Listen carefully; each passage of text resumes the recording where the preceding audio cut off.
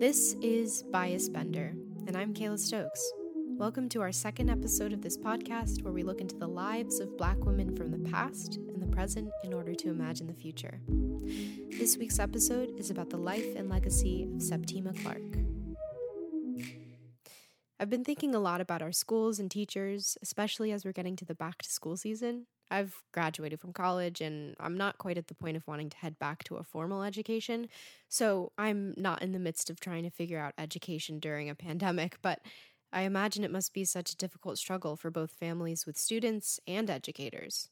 I've also been thinking a lot about how I was educated to see the world from a young age. With the rise of the Black Lives Matter movement this year, I've been thinking deeply about how the education I received was seldom from a vantage point that felt similar to my own experience.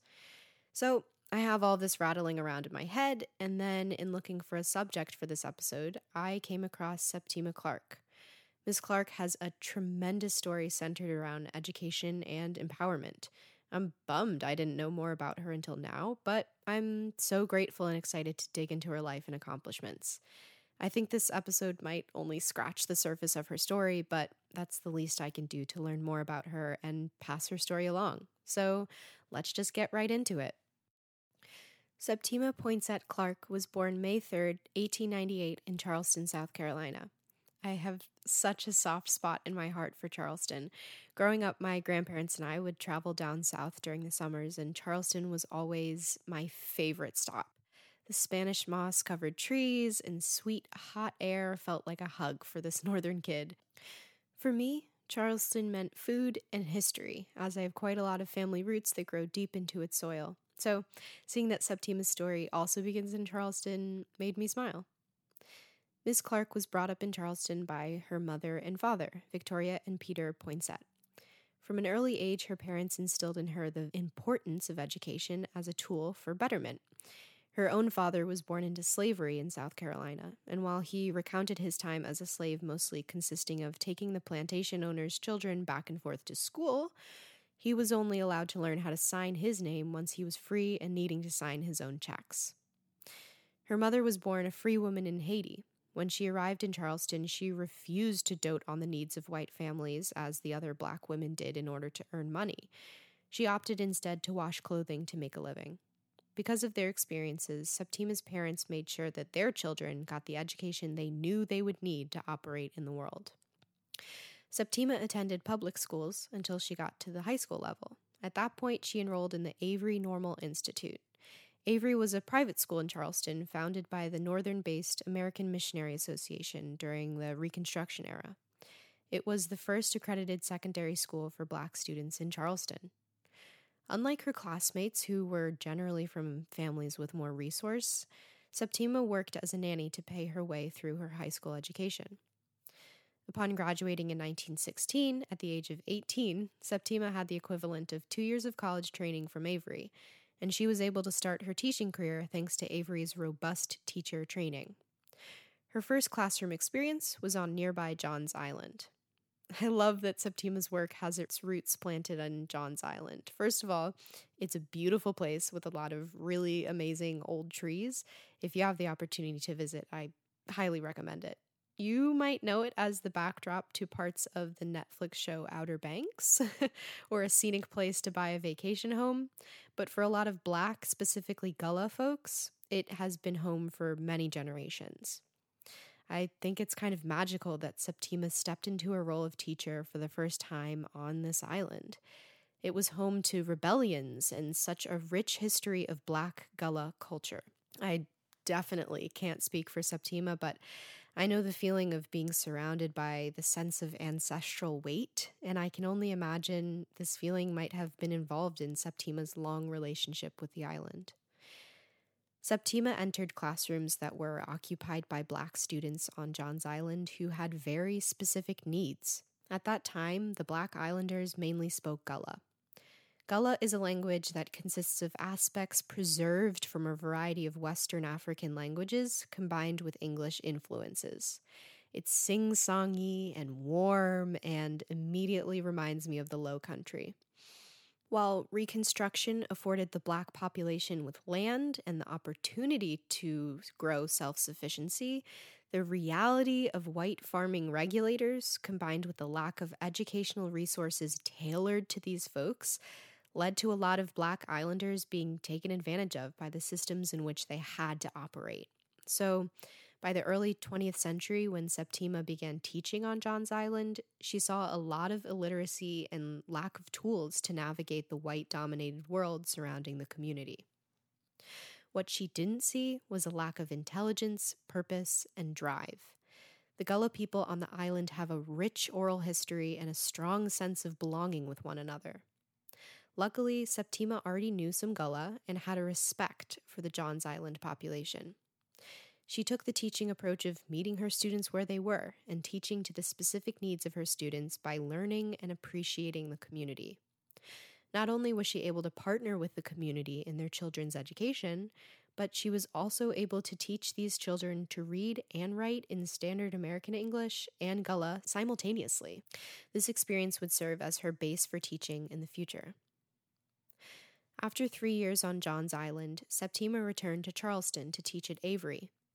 Still so early on in her teaching career, Septima fostered even more skills that she would engage in her lifelong activism pursuits. She campaigned door to door asking Black families if they wanted their children taught by Black teachers. She launched this campaign along with her students and the NAACP in response to the lawmakers of Charleston continuing to uphold an ordinance that drastically excluded Black teachers from teaching in the city's public schools. The city's official stance was insisting that Black people preferred white or mixed-race teachers to teach their children. By 1920, Septima and her team collected the signatures needed from Black families to get Black teachers in the classroom with Black students. For the following 3 decades, she continued teaching in the public schools of Charleston and Columbia, South Carolina. While teaching, Septima earned her bachelor's degree in 1942 from Benedict College with a concentration in elementary education, and subsequently her Master of Arts degree from Hampton Institute in 1946. All the while, Septima kept up her work with the NAACP. In 1945, she worked with Thurgood Marshall on a case that ensured equal pay for both Black and white teachers. When they won the case, her pay nearly tripled. However, things shifted in 1956 when the state made it illegal for public employees to be part of civil rights groups. Instead of hiding her affiliation with the NAACP or leaving her efforts behind, Septima decided it was time to stop teaching in Charleston and move forward. Her next stop was a full-time position with the Highlander Folk School. Highlander was founded by Miles Horton in 1932 in the hills of Tennessee. In its early years, it was a labor and adult education center, but by the time Septima became involved with the school in the 50s, it had become an exceptional hub for racial justice work. It was this incredible place that fostered interracial community, all in the name of education and organizing. Workshops and classes that started at Highlander led to some of the most profound leadership of the civil rights movement. For example, we hear so much about Rosa Parks refusing to give up her seat after a long day of work. However, if you look at the months leading up to that orchestrated moment, Parks was sitting in a workshop led by none other than Septima Clark herself at Highlander. So, Highlander became Septima's new headquarters for change. She taught workshops and trained organizers at a grassroots level in Tennessee, while traveling all over the country. During this time, she developed the concept and details for her citizenship schools. The citizenship schools were a seemingly small idea that led to groundbreaking change. Septima and her team of Highlander cohorts would start in a Black community of the South and teach illiterate folks how to read and write so that they could register to vote. In the Jim Crow South, a powerful tool of voter suppression was not allowing people to vote unless they could pass a literacy test. So, if you could teach a population to read and write, you could teach that population to vote and have a voice in their government. The first citizenship schools were started on Johns Island, the island that started Septima's teaching career. When the team of teachers from Highlander arrived in 1957, they used the same principles Septima used when she first began teaching on the island decades ago. While their goals of literacy were the catalyst, each class began by asking a roomful of local adults what they wanted to learn. From there, students would not only learn how to read and write using their local voter registration information, but also learn skills that would help the Black residents learn how to navigate the purposefully difficult requirements of citizenship in the Jim Crow South. Folks who spent time at the citizenship schools could learn about their legal rights, financial and property management, and the importance of participating in civil rights action. One makeshift school on Johns Island turned into many more as both the teachers and students, who were predominantly women on both sides, learned that their work was making meaningful change. By 1961, there were 37 schools on neighboring islands and back in mainland Charleston. The beautiful thing about this system of schooling was that the students went on to be trained as teachers for the next group. This was an important aspect of the program because it gave adult learners an immense sense of responsibility and confidence, while also further integrating the specific experiences of community members into the teaching. At the end of the day, who knows a population better than the population itself? The same year that the citizenship schools numbered close to 40, Tennessee forced the Highlander Folk School to shut down. Fortunately, this didn't stop Septima and this educational movement. The Southern Christian Leadership Conference, or SCLC, took over swiftly and established the citizenship education program in order to pick up where Highlander had to stop. Septima moved to Atlanta, Georgia, and became SCLC's Director of Teaching and Education. In many ways, she became even busier at this point as she traveled all over the country recruiting community members to come learn how to teach the program in their own cities and towns. Septima went on to run this program and work for SCLC for almost another decade. During these years, the civil rights movement found its peak. Septima worked alongside the leaders who we are most familiar with, including Martin Luther King Jr. She helped anchor the relatively young movement well into her 70s. Ironically, the FBI dismissed her as being too old to be dangerous. Little did they realize she was organizing a whole generation of voters to fight for their rights through over 800 citizenship schools she worked to create. But, that's okay. After retiring from SCLC in 1970, Septima continued holding workshops for the American Field Service. In 1975, in a twist of fate, Septima was elected to the Charleston, South Carolina School Board, almost 20 years after being fired from the district for standing up for what she believed in. In fact, the following year, her pension was reinstated by the governor of South Carolina, who publicly declared that her firing was unjust. At the age of 77, Septima Clark was able to receive this sliver of justice and recognition. I love when a woman can live to see her efforts applauded. Septima Clark is luckily among this group. She was awarded the Living Legacy Award from Jimmy Carter in 1979. She wrote 2 autobiographies and had numerous books written about her, and now we know about her too.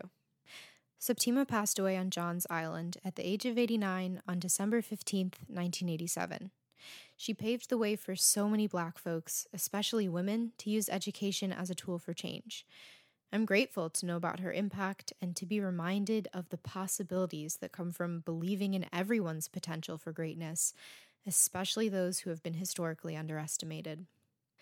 So, now that we know about the journey Septima took as an educator, I'm so excited to talk with Kimberly Eckert.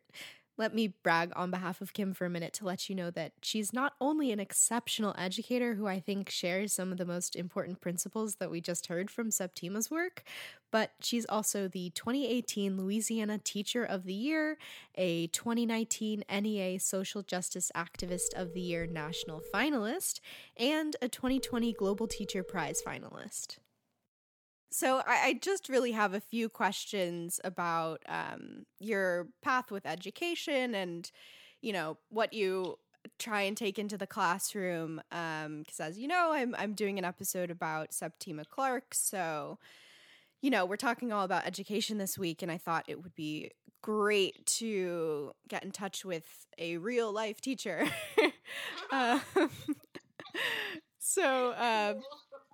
Yeah. So I'll just start off with asking you if you could just tell me a bit about your journey as an educator and what first led you to wanting to teach. Well, okay. I wonder how far back we should really go. So, okay. Um, well, I really should start off. So, I'm from Louisiana. You probably already know that. And my parents didn't finish high school. And I knew I wanted to be a teacher. I mean, I loved school, and school did so many things for me. It was such like a place of empowerment for me. But every time I said I wanted to be a teacher, like teachers and other people would discourage me. They're like, you know, you made it this far. You really need to aim bigger. Don't be a teacher. You're going to waste all your talent. Like, you really have a chance to leave Marksville and do big things. And I'm like, okay.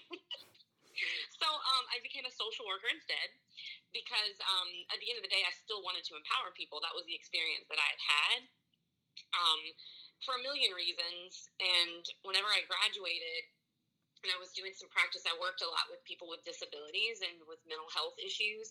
And I worked in schools a lot. And I just felt like I could make a way bigger impact faster if I was a classroom teacher. Like, I was envious of the teachers that got to actually have these kids all day long. And I just thought, like, what would it be like if before you stopped believing that you had like so many opportunities for impact and that you really could be whoever you want. Like, what would happen if I got to you before like the world has already shut you out? So I went back to school and I became a teacher. So there you go. That's great. The end. And this is a big question, but what do you believe is the most important thing to keep in mind as an educator when you step into that classroom full of kids? Oh, yeah, that's a great question. Okay. The most important thing. Oops, sorry. Gosh, I've got so many truths that swirl in my head every day. The first thing I try to keep in mind is what education actually could be and should be. Because like, we're not the only teachers in a kid's life. And I think that education should be centered around the human beings that are in that class in that time. And all focus should be on what will make this human being thrive in the world. And I feel like sometimes we get bogged down in this past that's really toxic for students, and I just feel like the first thing we need to remember is like it should all revolve. Like, we don't need to make students fit into something that we think or that we're comfortable with. We need to help them find their own fit and find their own place so that they can have an impact. And I really believe that that's just the truth of what, every classroom needs to be able to do. Like, for me, the last thing I'm doing whenever I'm in that classroom is thinking about nouns and verbs. That comes with it. Like, my content is the vehicle, but there's no passenger if I'm not making sure that like the students are coming along with me. Right. Yeah. That's wonderful. And in that journey of trying to meet your students where they are, what do you find is the most difficult part of that? Okay, reality sometimes. So, okay, let's see. Let me see what kind of mood Kim is in today. Sorry. We always talk about how, like, especially these pushes when we speak about, like, SEL and these experiences, and all these things are real, even if we didn't know the jargon for it. People have been doing this for a really long time, like the best teachers. And we have this myth of like, we're going to teach them to be human in our classroom. But the truth is that sometimes humans think bad things and aren't very nice. Like, we forget that being mean and racist and like condescending and like self-aggrandizing, these are also human traits. Mm-hmm. So sometimes reality is difficult because it's like, for example, I teach and I live in the Deep South, right? Right. Sometimes, a lot of what students carry are things that they hear all around them from the media, from the community. And so it doesn't mean that they're coming to school, like, ready to just be their best self or, you know what I mean? Or like to kind of take off racism and all these things. That's just not true. Mm-hmm. So sometimes it's a balance where it's just like, how can I expose you to enough of other people's truths where you start to see that there's space for theirs and yours. And that is really, that has always been a very difficult thing, to help people and to make sure that I'm not like inserting me, rather like how to think their way through like the best them. And the best them isn't necessarily digging into like behaviors that are not so great as humans. Right. Yeah, that sounds like a lot of work. Oh, yeah, girl. So I then don't sleep much during the school year. Oh. And also, they need to learn content. Right. It's been hard, and I'm obviously a Black teacher, and having to understand, like, you know, even students who say things that hurt me as a person, they're still my babies. They're still my students. Mm. And I'm at a place, you know, I'm more mature in my profession as well, and I'm able to kind of move these things around, and it's never failed me. I always, by the end of a school year, do all the things that I set out to do, even if it doesn't feel like it immediately. So now I'm just kind of rambling, but I had a really tough year, like 4 years ago. And it was whenever Alton Sterling was murdered about 10 miles from where we live in my school. And then the following weekend, like, officers were murdered also. And it was really tough knowing that I was going to enter a school year and knowing that I teach a classroom from like anti-bias instruction and an inclusive space. Like, my students know that and they're aware of that. And I'm like, oh my gosh, how am I even going to touch this? And feelings are running so high.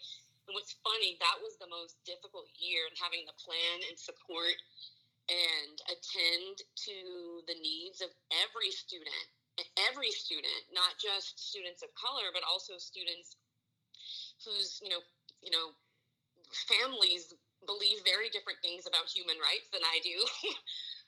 And also, you know, all the students like might have parents who are in law enforcement and couldn't really sift through, and then, you know, Colin Kaepernick protests, it all just kind of bubbled. And what was beautiful about that year, I really needed therapy after that year, but these same students have been doing like beautiful work around social justice in the past few months. And some of the students have surprised me the most, who I had to lay a very delicate groundwork for them as 14-year-olds, but as 18 and 19-year-olds, I was finally, like, it's really cool to be able to see a turnaround on that much of an emotional investment. And it was really great. Wow. So going off of that, my next question is, what has brought you the most joy or hope as a teacher? Oh my gosh. I think if you ask any teacher this, you'll get much the same. It's all hope. I just can't even imagine, because you asked what has brought me the most joy or what's brought me the most hope. Either. Pick your adventure. I might have made that part up. Okay, so like, this is like the coolest work ever. There's really nothing else I can say about it. I can't, like, every day I can't believe that it's me, that I get to take part in this like precious space in a human being's life, whenever they're deciding so many things and becoming so many things and carrying so many things. And like, I know how much the world needs them, and like, I get to help them see that. And I just feel like a cool sidekick, like helping somebody on their like journey. It's crazy. It's like, it's so crazy. And it's why, like, no matter what my job is, I refuse to leave the classroom ever. So like, right now I'm down to 2 hours a day. Last year it was 4 hours a day. I'm never going to stop, because it really is a rush. It's just joyful to be around human beings at that level and create these really trusting environments. And they're just freaking awesome, and they teach me so much. It's hard to describe. It's really cool, though. I strongly recommend it. You should be a teacher. Okay, maybe. I'll work on you. It's really cool. And then my very last question is also kind of a big question, but what does the power of education mean to you? Oh my gosh, the power of education. Man, so powerful. Like enlightenment and choice. Like, there are so many ways that we can navigate this world and this space and this one life we've got. And with education, we're able to navigate it with so many different paths and so many opportunities to feel empowered, like we're not a victim of this life, but a player in it. And without education, it's impossible to even know what that feels like. And my heart hurts for people who, like, just kind of walk every single day and haven't had people investing in their learning. And like, I just feel like the world is, and I've been that person before. Like, I know what that feels like. And I know what that feels like to come from a long line of family that's been like just disenfranchised, where every day is a struggle just to wake up and make it to the end of the day. And I just feel like being able to have choice and feeling like, again, like you have power, that's such a wonderful gift to give someone. And then it just becomes a place where they don't need it to be given anymore. They can take it. And so I feel like I teach my kids how to learn, because I can't possibly teach them everything. And maybe that's what an education needs to be. Like, how can you learn and take everything you need so that you are the most powerful player in your space and you're not getting played by the space? And that feels like an incredibly appropriate place to leave off this episode. Life can be difficult and unfair, but I'm encouraged by the Black female educators who have dedicated so much time and effort into shepherding folks towards that enlightenment and choice that we all deserve. The sources I used to research this episode are as follows. Freedom's Teacher, The Life of Septima Clark by Catherine Mellon Sharon. Voices from the Southern Oral History Program, I Train People to Do Their Own Talking, Septima Clark and Women in the Civil Rights Movement, from interviews by Jacqueline Dowd Hall and Eugene P. Walker, compiled by Catherine Mellon Sharon and David P. Klein. Septima points at Clark's literacy and teaching approaches for linguistic acquisition and literacy development for Gullah-speaking children, 1916 to 1919, by Karen A. Johnson in African American Women Educators. Michael Dimmick's dissertation, Embodied Placemaking as a Rhetoric of Citizenship on Johns Island, South Carolina. T. Morgan Dixon and Vanessa Garrison's TED Talk. South Carolina ETV's video on Septima Clark. The Martin Luther King Jr. Research and Education Institute of Stanford University's article on Septima Clark, SNCC Digital's page on Septima Clark, the Embassy of the Republic of Haiti's page on Septima Clark, College of Charleston Avery Research Center, and Biography.com's Septima Clark article. And thank you so much to Kim Eckert for chatting with me.